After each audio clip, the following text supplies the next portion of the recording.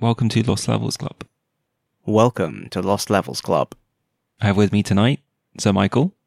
Hello. And myself. Timothy. We're a book club for games. And today we are... Hurrah. Hurrah. Sorry. It was necessary. So what are we covering today? Today, we are talking about TIS 100. And we've confirmed it's TIS 100 and not... TIS 100? Yes. I have no idea. I'm just going with it. No, we've watched a talk by Zach Barth, and he says TIS 100. Yes, I'm pretty sure. TIS 100. Official.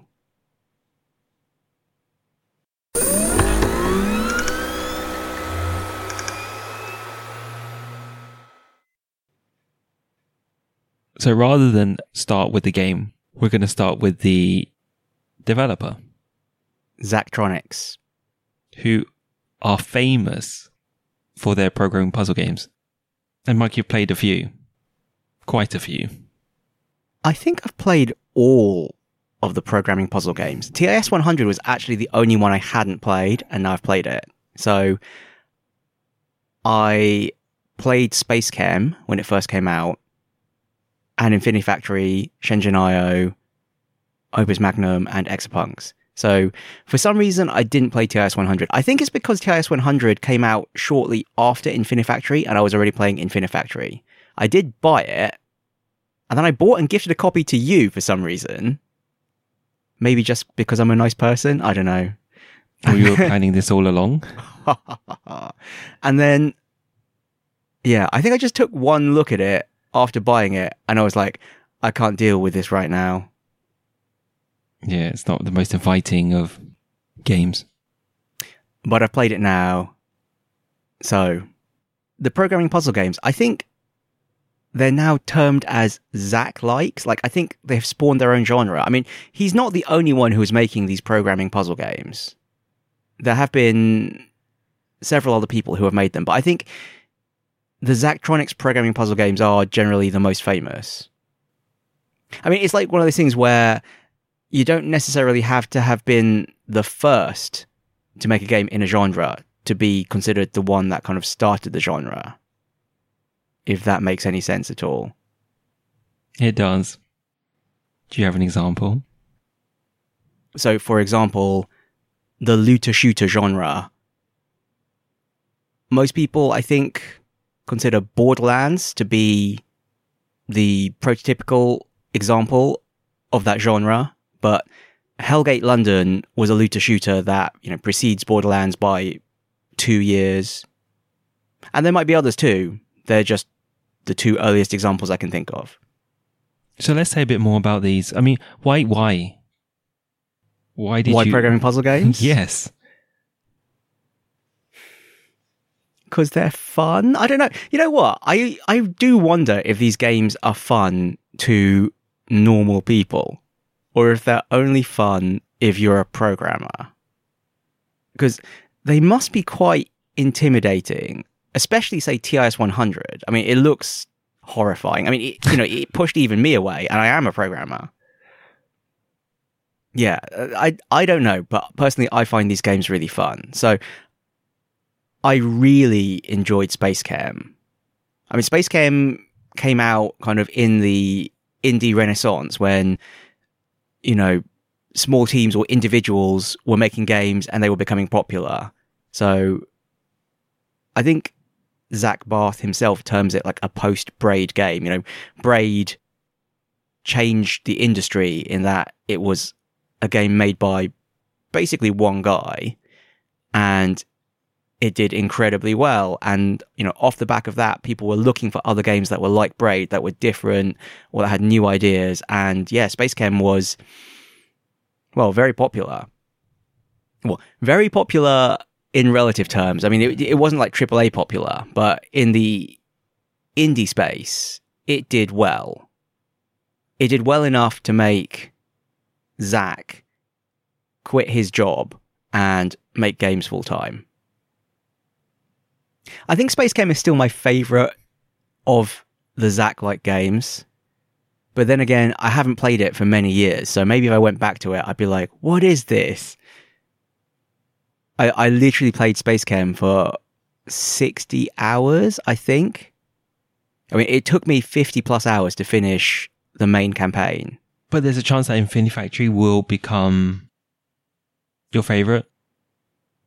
Why? Because just curious. I thought you liked the idea of just building massive machines. Okay. Infinity Factory, I really need to go back to, because the recent Zack-like games have been released in early access. So I think some games, they come out in early access and they kind of never leave early access. And early access is kind of just an excuse to say, like, hey, we released this game, we want your money for it, and there might be bugs, but it's early access, so please excuse them.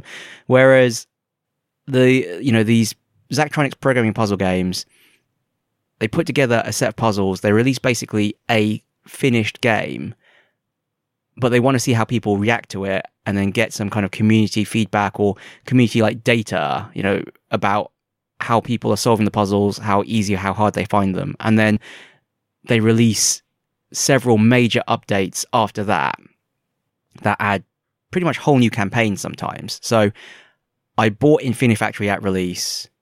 I completed it. There have been several major updates since, but I haven't actually played them. So I finished the game as it was at release, but there's quite a lot more game to play now, and I just haven't found the time to go back to it. Okay. And have you bought Liza? No love for Ironclad Tactics? No, I take it then. So the two non-programming puzzle games that Zachtronics have released, Ironclad Tactics and Eliza. I've actually bought both. I haven't played either. And something I was surprised to hear was that TIS 100 actually did well. Yeah, I think they really didn't expect it to do well because it looks so unapproachable. I mean, it looks horrible. It's basically an ASCII user interface where, they just use terminal characters to draw boxes and lines and stuff. So, yeah, it looks horrible. But it sold pretty well. It sold better than Ironclad Tactics. I think it was maybe comparable to Space Chem. I don't know. I mean, they had a much bigger reputation by this point, and they just come off the back of Infinity Factory. So, actually, the other thing we should mention, Zachtronics' other claim to fame, is that they basically invented the blocky world sandbox genre, even though everyone thinks it was Minecraft. But the first game in that genre is actually Infiniminer. And I don't know if it's true or not, but I think Notch basically decompiled Infiniminer, figured out how it worked, and then wrote Minecraft. So, yeah, maybe that's a better example of the game that really invents the genre isn't necessarily the game that's, thought of as being representative of it. Poor Zach. As well as he's done, he's not living in Beverly Hills in a house that he outbid Jay-Z and Beyonce for. But he's doing better for it. Yeah, that's also probably true.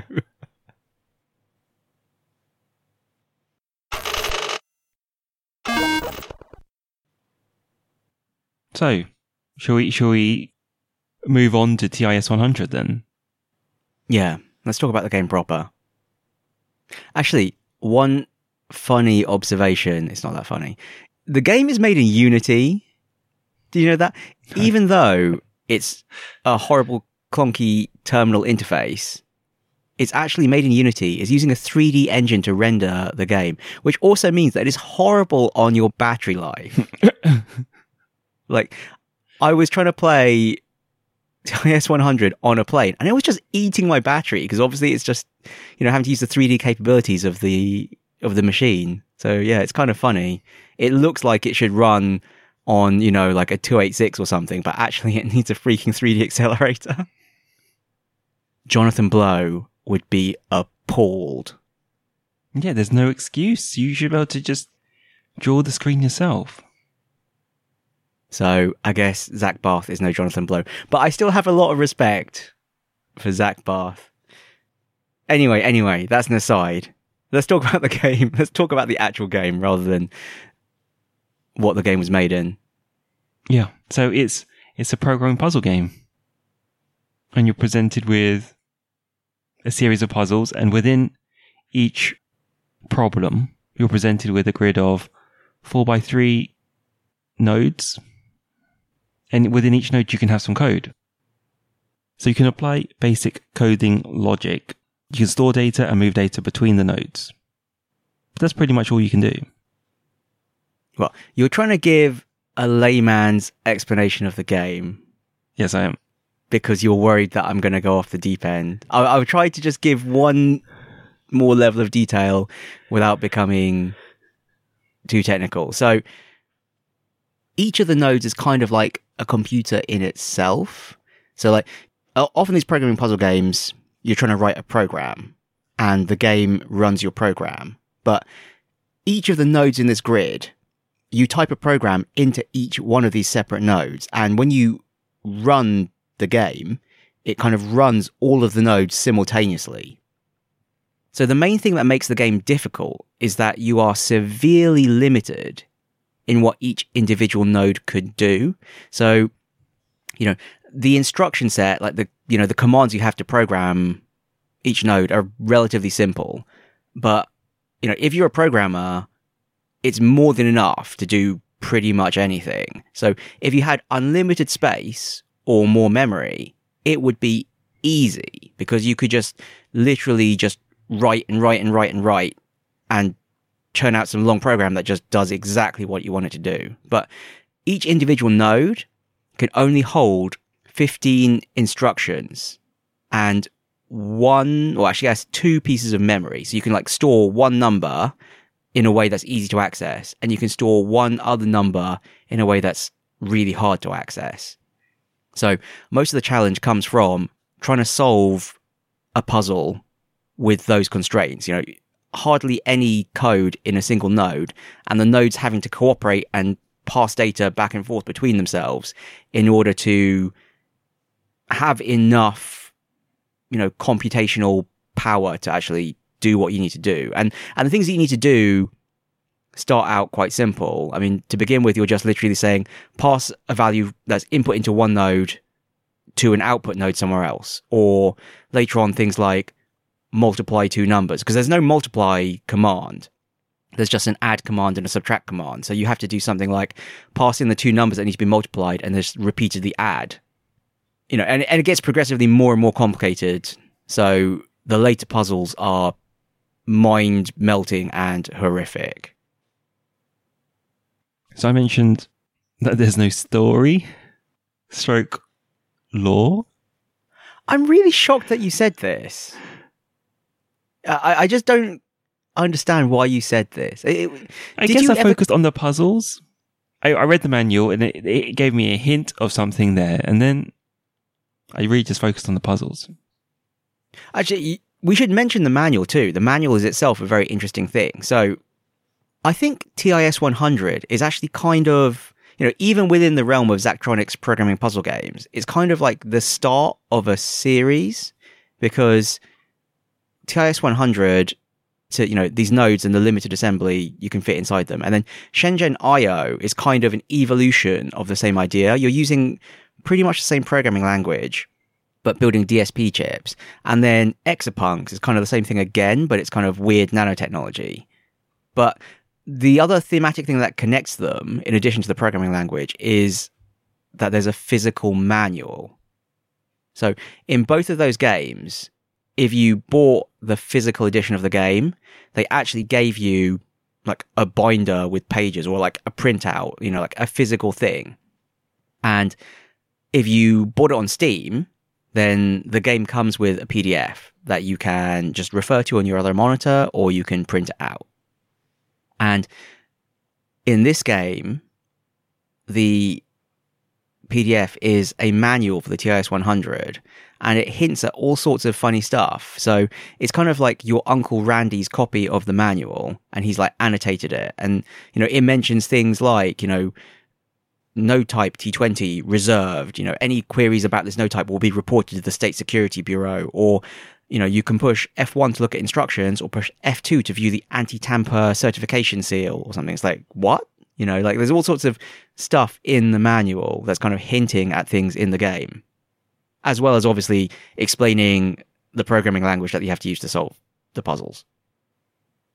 But, sorry, to get back to the original point, the story and the lore. Yeah, there's story and lore in this game. So the premise of the game is that the TIS-100 is broken. There are corrupted segments, and each of the puzzles is supposedly fixing a function of the TIS-100. So, you know, the puzzle will be named something like Sequence Sorter, and it's, you know, a module that sorts things, and you have to repair it. And then in the node grid, some of the nodes will be red and say, you know, corrupted. And you can click on a button that says debug, and it will spit out a little bit of story. Oh. Did you never do this? No. What? Do you have no curiosity? This is I'm just gobsmacked. I have a lot of focus. This is incredible. You never clicked the button. No. Wow. That's amazing. I'm literally just staring, and when my mouth is open, I'm making the shocked Pikachu face. Wow. Okay. Well, this explains why you thought there was no story or lore. Yes. So in every single puzzle, well, okay, in pretty much every single puzzle, there will be some red corrupted nodes. And if you click on it, it will make a whirring noise and then print out a debug log. And the debug log is usually a message from your Uncle Randy. And I think the very first one says, you know, can't find a pencil and paper, so this will do. Looks like I can store some notes in the memory here, blah, blah. And he types, you know, and he's typing little notes to himself, and there's a date on them. Or at least there are dates on the earlier entries, talking about how he is repairing the TIS-100 and what he thinks it's for, and how it seems to be, well, weird. You know, like the architecture of it is not normal. It's like almost like it came from another universe. And then how, as he gets more proficient at it, he understands it's quite elegant, and, you know, it's just as good as a normal computer. You just have to think differently to, you know, use all these nodes together. And then eventually it gets kind of darker and weirder. And then, I don't know, are we doing spoilers for TIS-100? Yeah, we are. So, spoilers for the story of TIS-100, or at least the first part of the story, because that's the only part I finished. But you're not playing it for the story. I'm playing it for the delightful puzzles. Well, you're playing it for the delightful puzzles. I was playing it for the story. Yeah, so he talks about how it was designed to observe something, and that the last thing it observed is still in memory. And so the final puzzle on the node directory, which is the first page of puzzles, and actually that's all that the original game launched with when it was in early access, is called Stored Image Decoder. And so the input is a sequence of numbers that represent a stored image, and you have to, you know, decode that back into a picture. And when you run the solution, it draws a few basic pictures of just like black and white and grey lines. And then the final picture kind of like fills in the grid and then starts to like bleed out the grid and expand, take over your whole screen. And it's some kind of weird alien face. And you just see it for a moment, and then like the game crashes. Like, you know, it does like the shutdown animation and the game closes itself. Okay. So it's actually kind of a jump scare. It was actually really freaky the first time it happened. And when you run it again, it doesn't happen again. You only get one chance to see it. But doing that then unlocks TIS.net, which is a second page of puzzles. And I think they're user submitted. And there's a different story, or a continuation of the story that comes out in the debug nodes of that one. So, I mean, I personally enjoyed it. It was kind of like Dark Souls. I don't know, it's so cliche to say Dark Souls are puzzle games, but I mean in the way the storytelling is done. So you're seeing these snippets of lore in each puzzle, and you have to kind of piece together what happened. And yeah, it's quite interesting because, you're solving these puzzles, and as you get further in the game, it might take you hours to solve a puzzle. And then your reward for solving that is to unlock more puzzles, and you can go into each puzzle and click the debug button and see a tiny snippet of text. And you'll be like, oh, that's what this means. Well, oh, that's who this person is. You have to do a lot of work for like a few minutes of story. But that's what makes it interesting. I didn't realize the second page was user-submitted puzzles. Well, I think it's a curated set of user-submitted puzzles, because you can see in each one... Actually, you probably can't see each one. When you click on the debug node, it's got the story bit, and at the bottom it says puzzle submitted by and a person's name. So I think they are puzzles that were originally submitted and then probably cleaned up to be thematically consistent. I do actually know how the story ends because I watched a YouTube video of the final puzzle being solved, and there's a similar kind of story thing that plays out. It's similar to how the first time you solve stored image decoder, it shows you that image. That something happens when you solve the final puzzle of TISnet, but I didn't actually get there myself. I unlocked the first 3 rows of puzzles, so I think there are 25 puzzles on each page. Yeah. So I unlocked the first 3 rows on TISnet, and I completed all the puzzles in the original node directory. So I saw a good chunk of the story, but not all the details. I mean, I kind of would like to finish it, but I can just tell it's going to take a really long time. Some of the puzzles on TISnet just seem so hard, as in I look at it and I just think, I have no idea how to solve that. Like, any way I can think of solving it is going to take way more than 15 instructions per node. Like, I can't, off the top of my head, see how it can be done. So I'm sure I would eventually figure it out, but it would take hours and hours and hours. Easily twice as long as I've already spent on the game. I can't comment. I've not seen these puzzles. But you're a vet, so you should know. Yeah, I mean, if it's anything like... Well, actually, all of the Zachtronics games I've mentioned before, they seem to follow the kind of same cycle of, this is trivial, this is an easy puzzle, why are you insulting my intelligence? To then okay, I can see how to do it, it's going to take a bit of work, to, seriously, are you really asking me to do that? I can see how to do it, but it's going to be hard work. And then finally, WTF, I can't see how that can be done. And often I play to the, seriously, are you really asking me to do that point? Or I struggle through that up until the start of WTF, and then I kind of just fade out. Except for Space Chem, where I just struggled through it, and it was eventually worth it. I did feel really proud of myself when I finished that game. So, another, I think a key aspect of TIS 100 are the leaderboards. Yes. Though there's no global leaderboard. Actually, no, there kind of is a global leaderboard. It just doesn't have names on. Yeah, there's a histogram. So there are 3 measures. There's the number of cycles you use, the number of instructions you use, and the number of nodes. So it will show a histogram of how many cycles, instructions, and nodes in 3 separate graphs other people used to solve this puzzle, and then it will show where you fall on that histogram. So if you're further to the left, it means you solved it, in fewer cycles, so faster, or with fewer instructions, so more efficiently, or fewer nodes, so more compactly. Yes. And I think it's really insightful that they've decided against the global leaderboard, right? Because that's meaningless to everyone.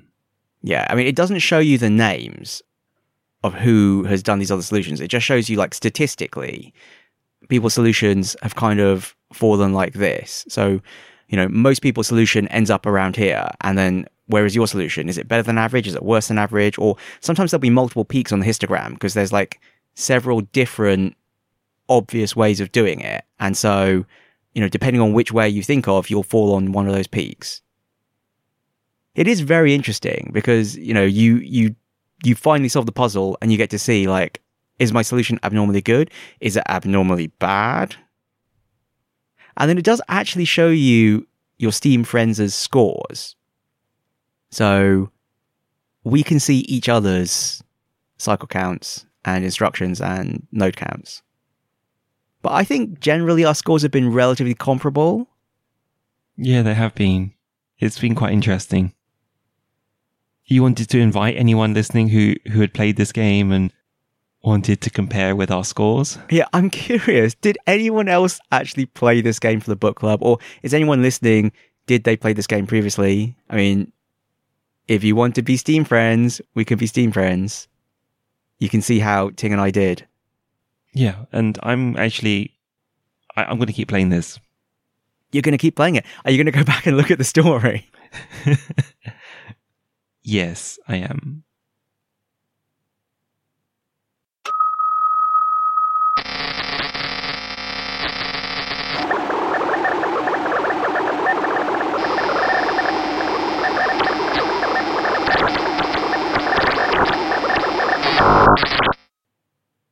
So that gives you a feel for the game, right?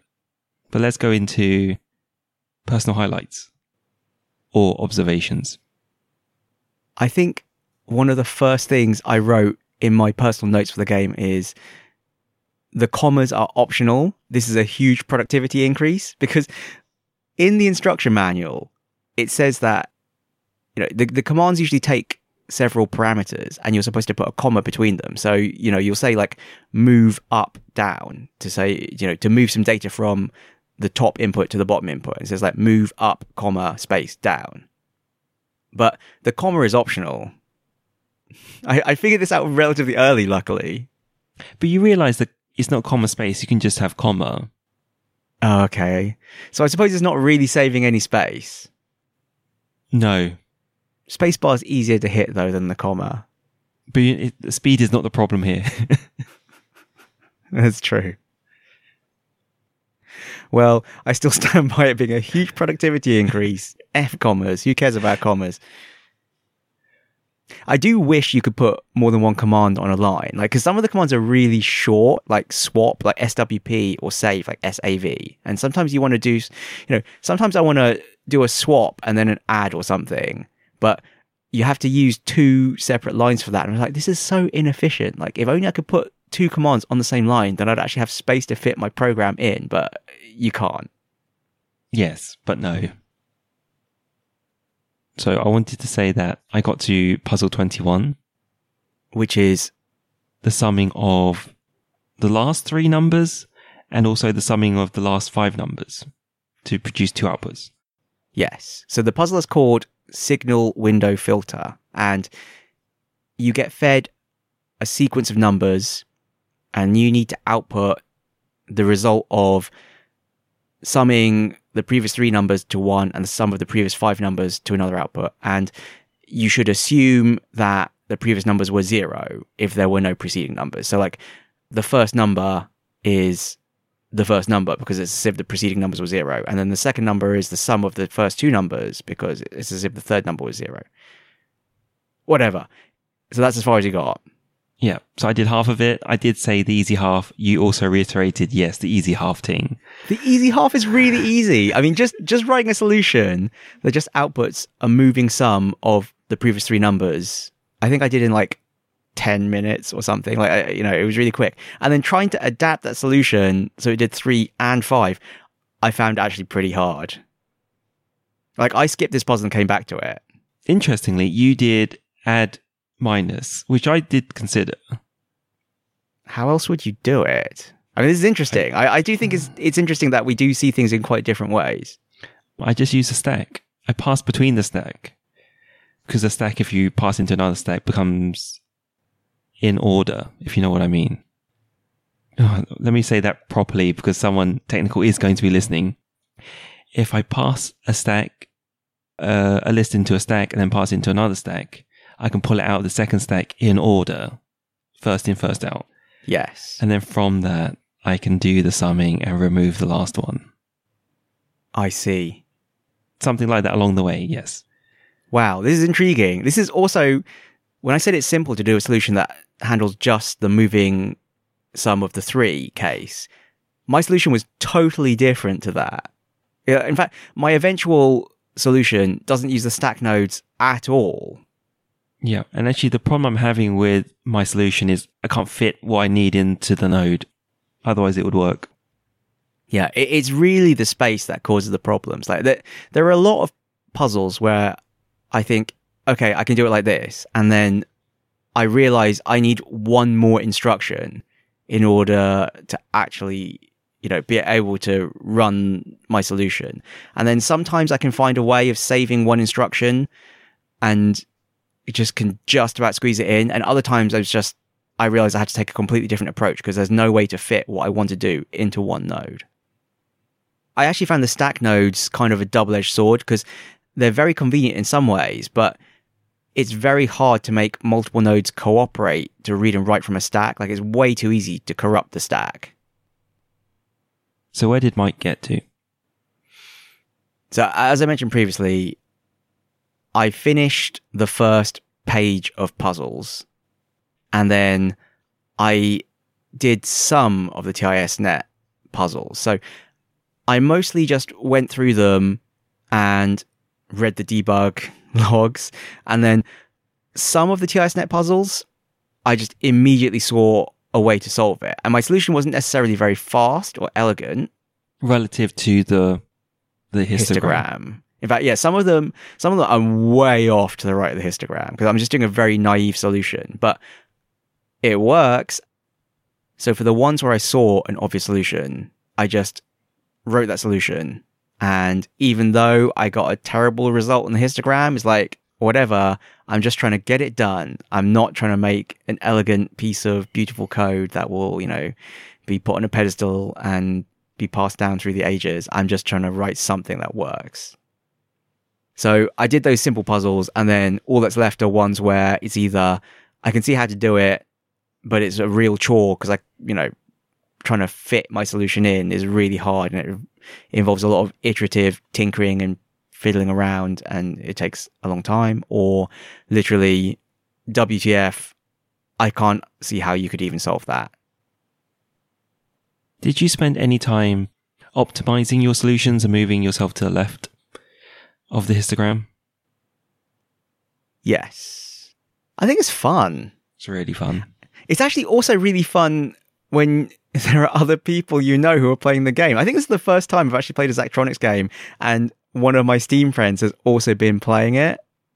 So this was a novelty, having a fellow programmer to compete against. It's terrible because sometimes I'm just targeting your the benchmark that you've set. So if you've used 6 nodes, my base solution has to use at most 6 nodes. You've definitely commented, someone's like, oh yeah, well, you used more nodes than me, I used 6 and you used 7. So of course my solution's better. I was like, bitch, my solution's twice as fast as yours. It's fine. It's like code golf, right? You know code golf? No, I don't know code golf. Well, in golf, you're trying to put the ball in the hole in the lowest number of strokes. Yeah. Then code golf is where you get like a programming task and you're trying to do it in like the shortest amount of code. I don't know. I think it was popular in the 90s or something. I don't know. Maybe it's something Perl programmers did. For some reason, I'm aware of it. It's not like I'm good at it. I mean, I was a Java coder. That's like, you're instantly going to lose there because of static void main, blah, blah.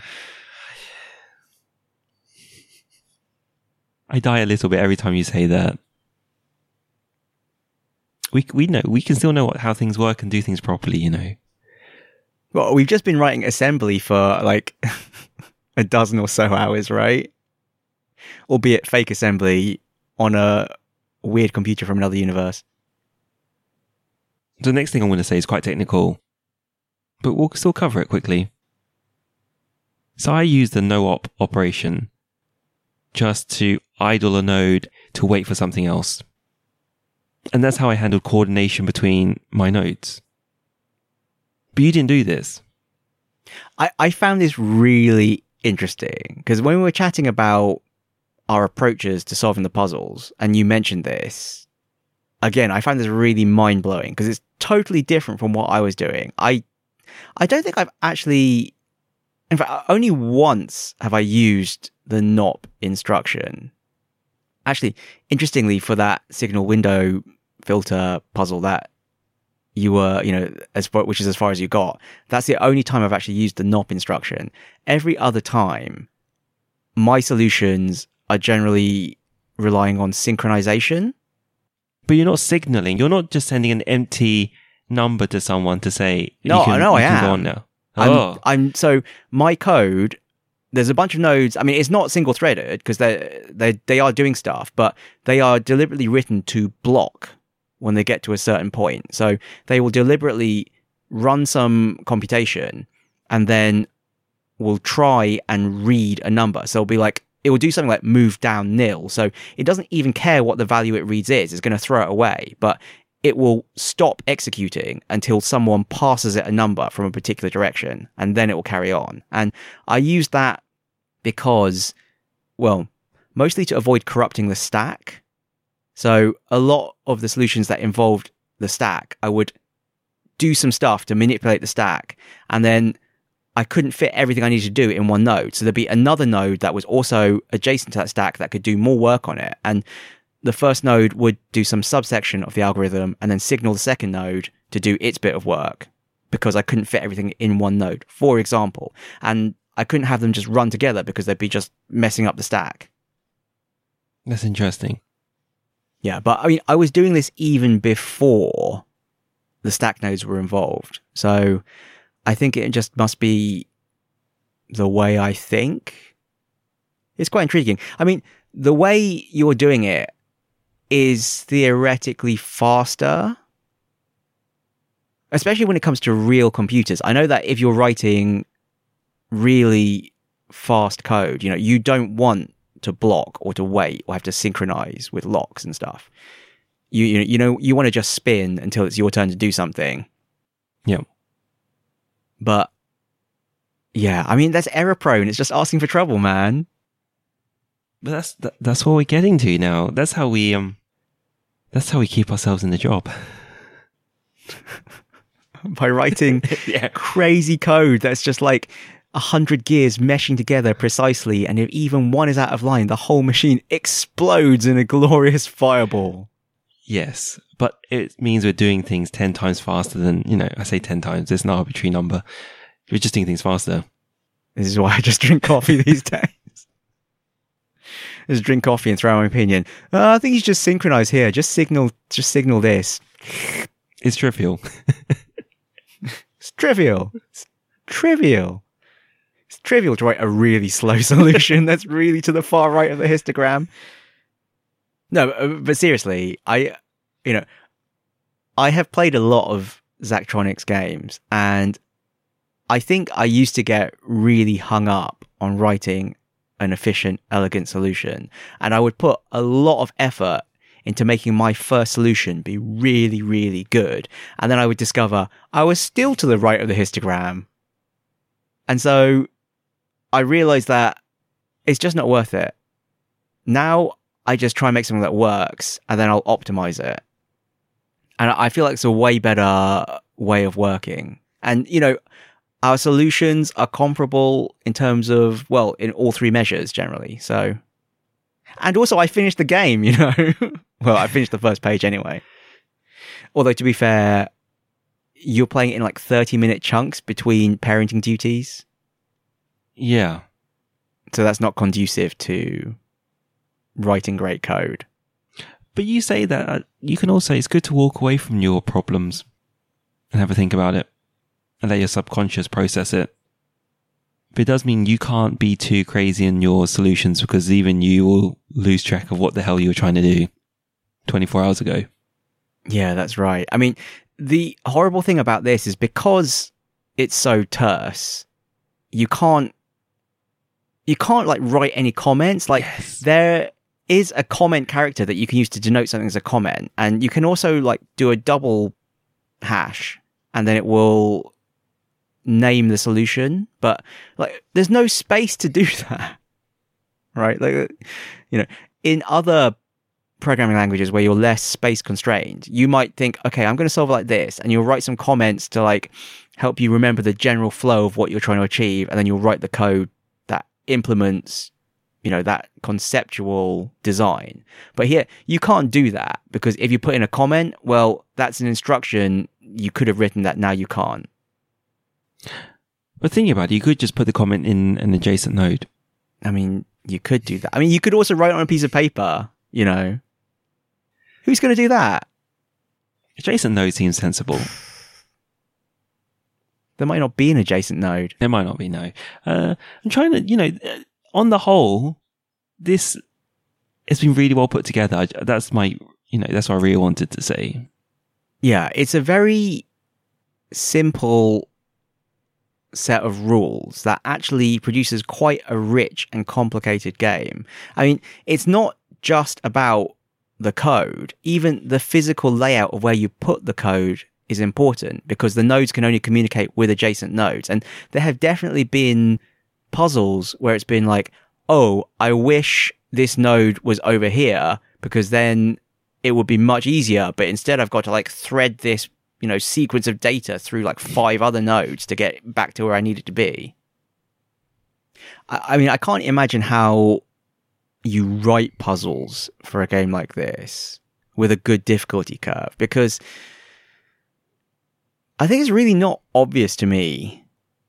How do you just come up with something? I mean, I guess the early puzzles are all quite straightforward. They're like traditional programming tasks to do with a very limited set of instructions, like multiply 2 numbers. But some of the other things it asks you to do are just bizarre. Well, you just need to produce the puzzles, and producing the curve, you can just get playtesters to determine where they sit on the difficulty scale, and then you just order them accordingly. I guess so. The wisdom of crowds. Yeah. Did you find the secret puzzle? Did I know there was a story? Well, the secret puzzle is referred to in the achievements, so I thought you might look at those at least. No, the achievements. Talking about the achievements, they just seem depressing. The achievements are actually pretty interesting. So most of them are related to the first few puzzles, and you just have to solve the first few puzzles in a really weird and obtuse way.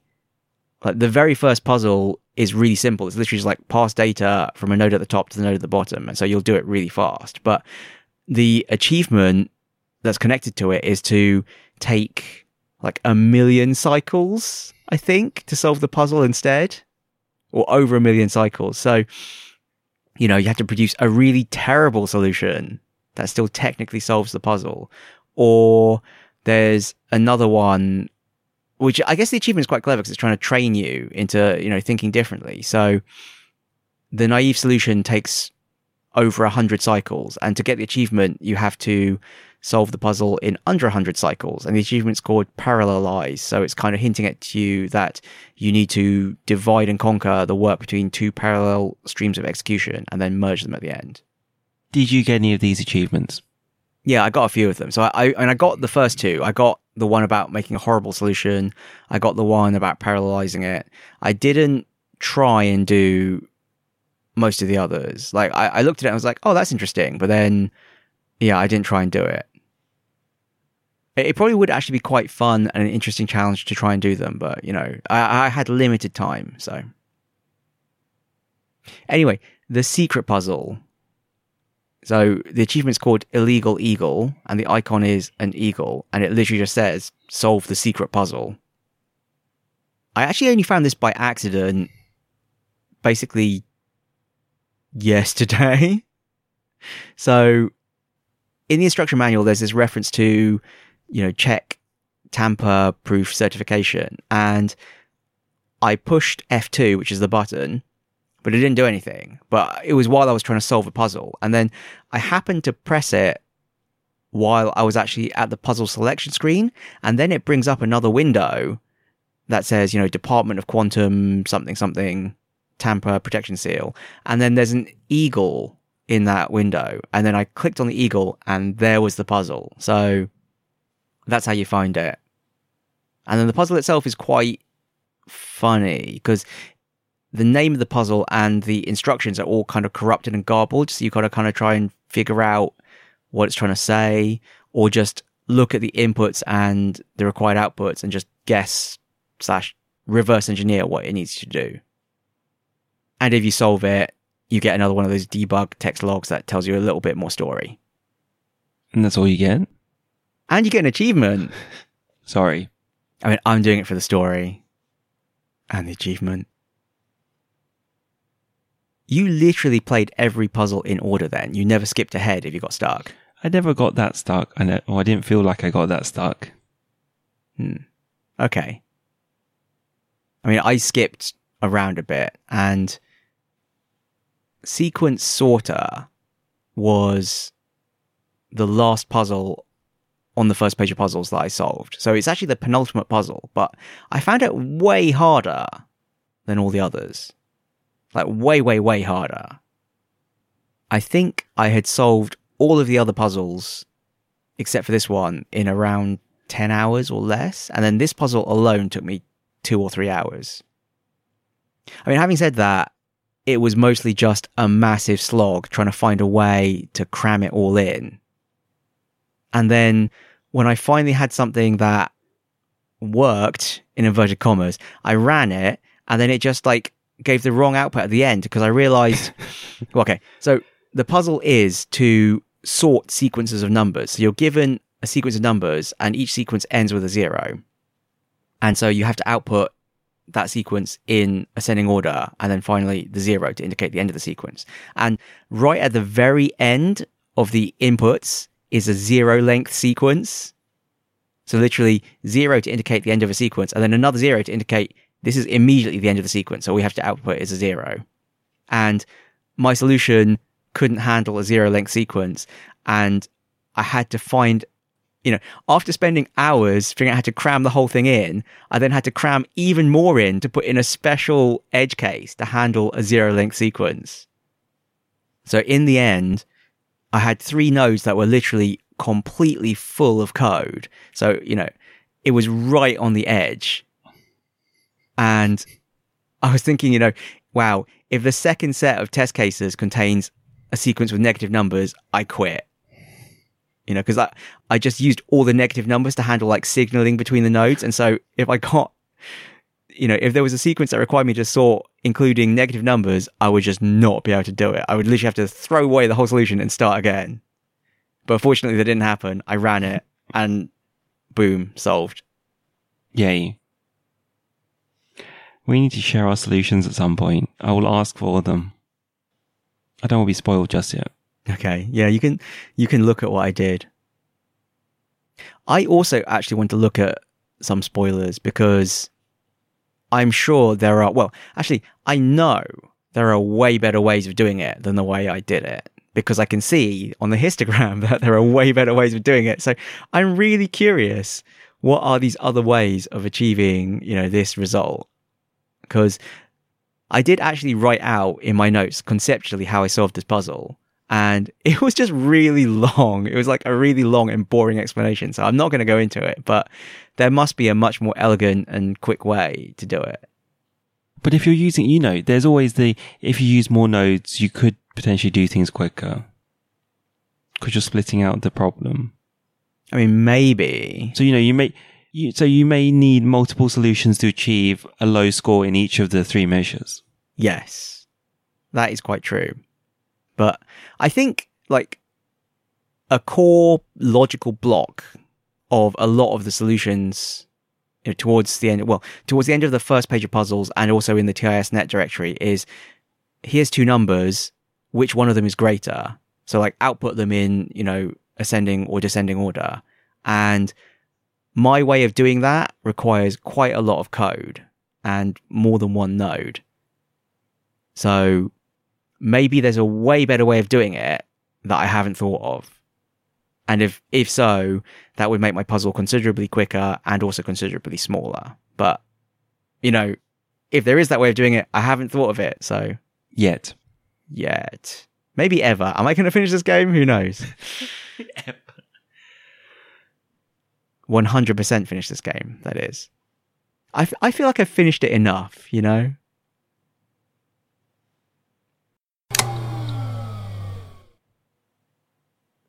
So you sent me a link to Zach Barth's talk.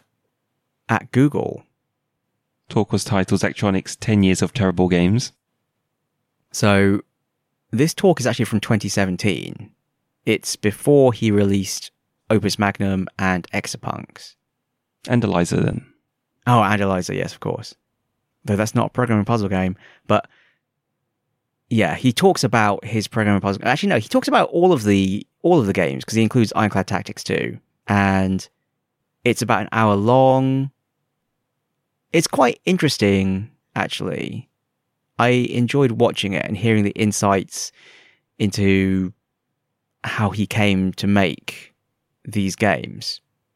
You know, and some of them were really interesting. Like, you know, he made Space Chem and it was popular, and then it was popular enough and successful enough for him to quit his job. And then he thought, right, I'm going to make an even better game, and made Ironclad Tactics. And it was actually really unpopular because, I don't know, it just didn't do well. I mean, I bought it and I haven't played it, so I don't even know what that means. I guess it's because it was so different from Space Chem. You know, maybe people probably wanted him to make a programming puzzle game, and then he made a tactical... Is it even a tactical RPG? I don't even know. So it wasn't what people expected. I highlighted an interesting comment that he made. Educational games versus fun games. They're at opposite ends of the spectrum. Yeah. This was funny because he didn't used to think this until he tried to make educational games. And then he realized educational games and fun games, they're at opposite ends of the spectrum. Like, I think he mentions that he was at GDC and someone at a talk basically said this. And then he put his hand up and was like, I'm sure that's not true. You can make an educational game that's fun. And then he went off and tried to make a game about starch metabolism and then realized you can make a game educational fun. And it's just like choosing where along that spectrum you put your game. And yeah, so he makes a point not to say that it's how he views things. It's not, like you said, it's not mapped one-to-one to a real system. Yeah, okay. So his insight into why you basically can't make an educational game fun, like, you know, they are the reason they are two opposite ends of the spectrum is because making a game educational, I guess it's just too many constraints. You know, if you're trying to make a game educational, then the rules of the game are fixed because they have to match reality.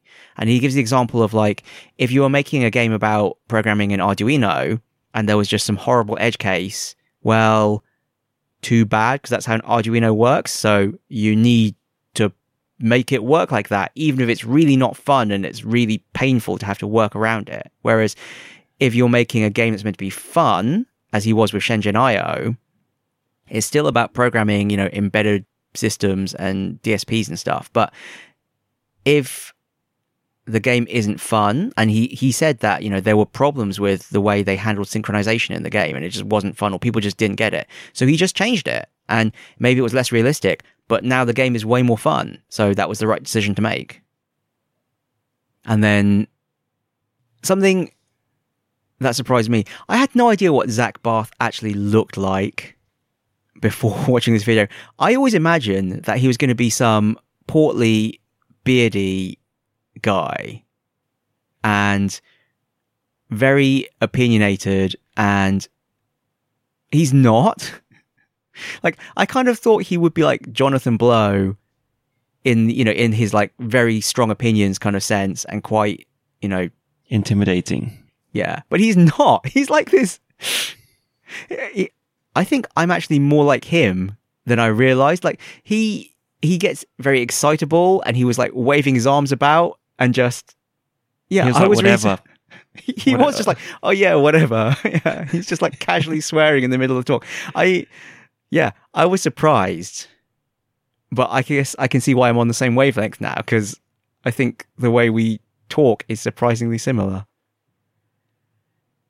And there's some other interesting insights, actually, because he mentions, you know, lessons he learned from Space Chem, you shouldn't make the game just have a single path, because if someone gets stuck on a puzzle, now they're hard blocked until they solve that puzzle. And like, that's definitely a problem I had with Space Cam. Like there was just one puzzle that took me so long to solve, and then the subsequent puzzles I didn't find as difficult, but I had no choice but to just keep banging my head against that particular puzzle, because Space Cam only gives you, one puzzle at a time. But then again, another lesson he said he learned from Space Cam was that the story needed to be better, and that you needed a better reason for doing stuff. I don't really understand that personally, that criticism. Like, I actually think Space Cam's story was good, and I never felt like it was arbitrary why I was doing stuff. Because, he gives the example of, you get told to make acetylene, so now I'm making acetylene, but why am I making acetylene? And it's just because you're an engineer working at a chemical engineering firm, they tell you to make acetylene, so you make acetylene. You don't go excuse me, why are we making acetylene? Why aren't we making, cornflakes instead? You have to do your job. Your job in Space Cam is to be a chemical engineer. Personally, I don't think this was particularly a valid criticism, but obviously he took it to heart. Did Space Cam come out before TIS? Yes. Yeah, Space Cam is his first Zack-like game. I really think Space Cam is really good. Although I might just be saying that because it's the first one I played. Maybe if I went back to it, I would feel differently. But I think Space Cam is really good.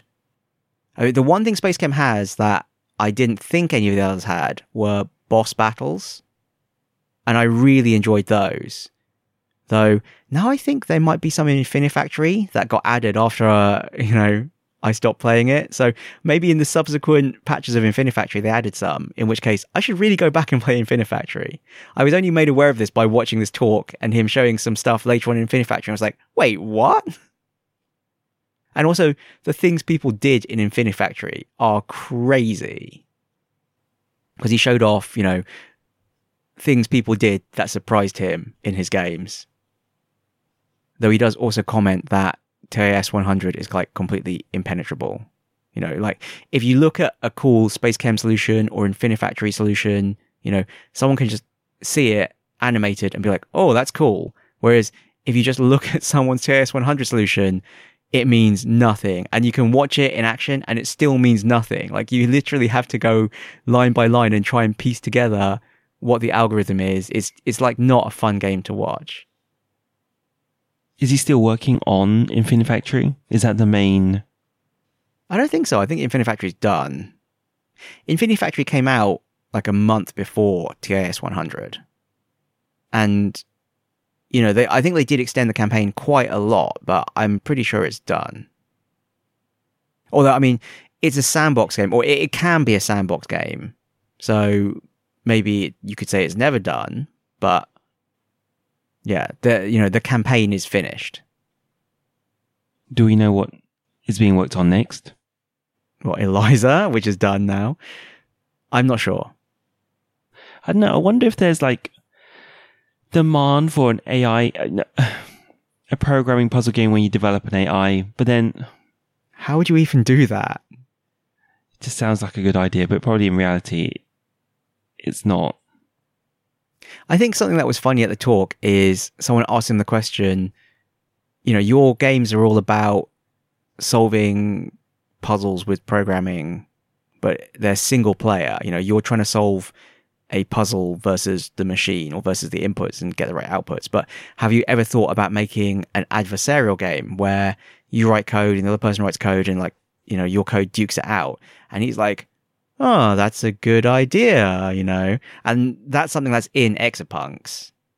So the tenuous connection is that's kind of what you're saying, right? Writing an AI, you write some AI for your bots and your friends write it too. And then you run the code and see who battled it out and won. Yeah. Who got a higher score. So if that's what you mean, he kind of did it. And there are other games that much more explicitly do that too. He does. I don't know. I need to see Exapunks. Yeah, I mean, I think Exapunks is the latest evolution of TIS 100, Shenzhen IO extended a bit, Exapunks extends it a bit in a slightly different direction. if you enjoyed this, then yeah, you should play some of the others. It's too much for time sink, though. Yeah, that's also definitely true. It really, really appeals to my inner programmer.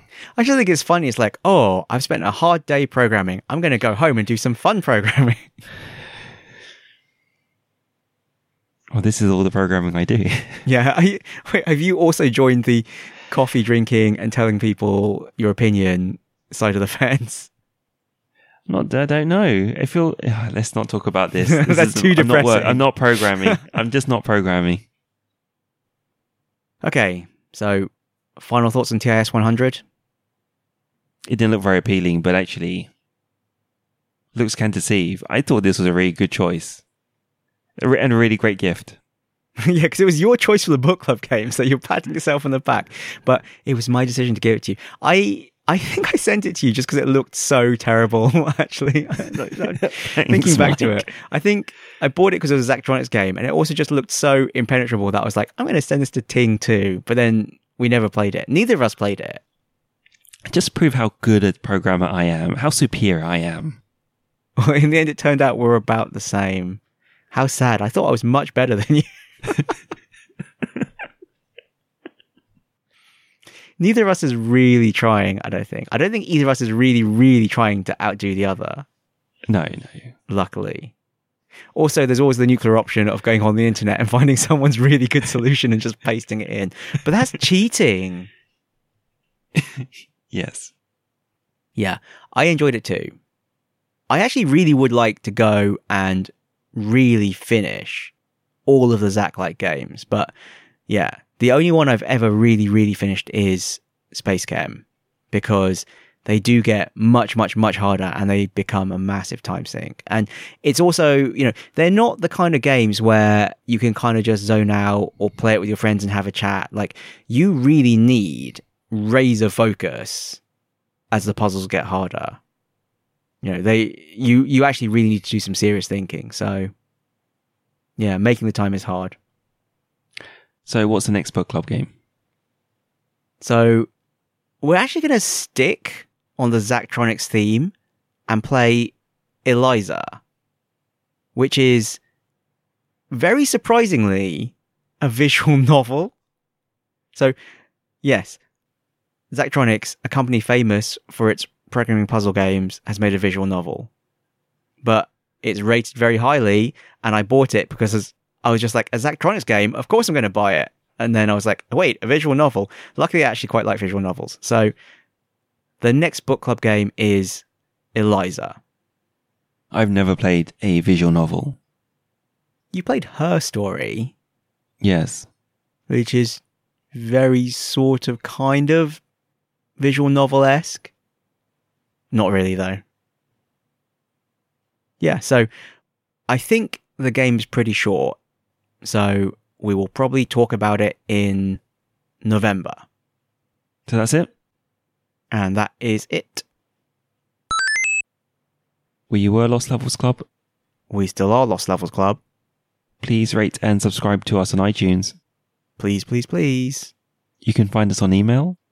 mike.and.ting@lostlevels.club. On Twitter. @lostlevelsclub. On Twitch. As Lost Levels Club. And on Reddit. /r/Lost Levels Club. So Michael, what are you grateful for today? Well, the silver lining to doing all these flights is I've watched loads of movies. I've watched so many movies now. I've watched more movies in the past few weeks than I have like the whole rest of the year, I think.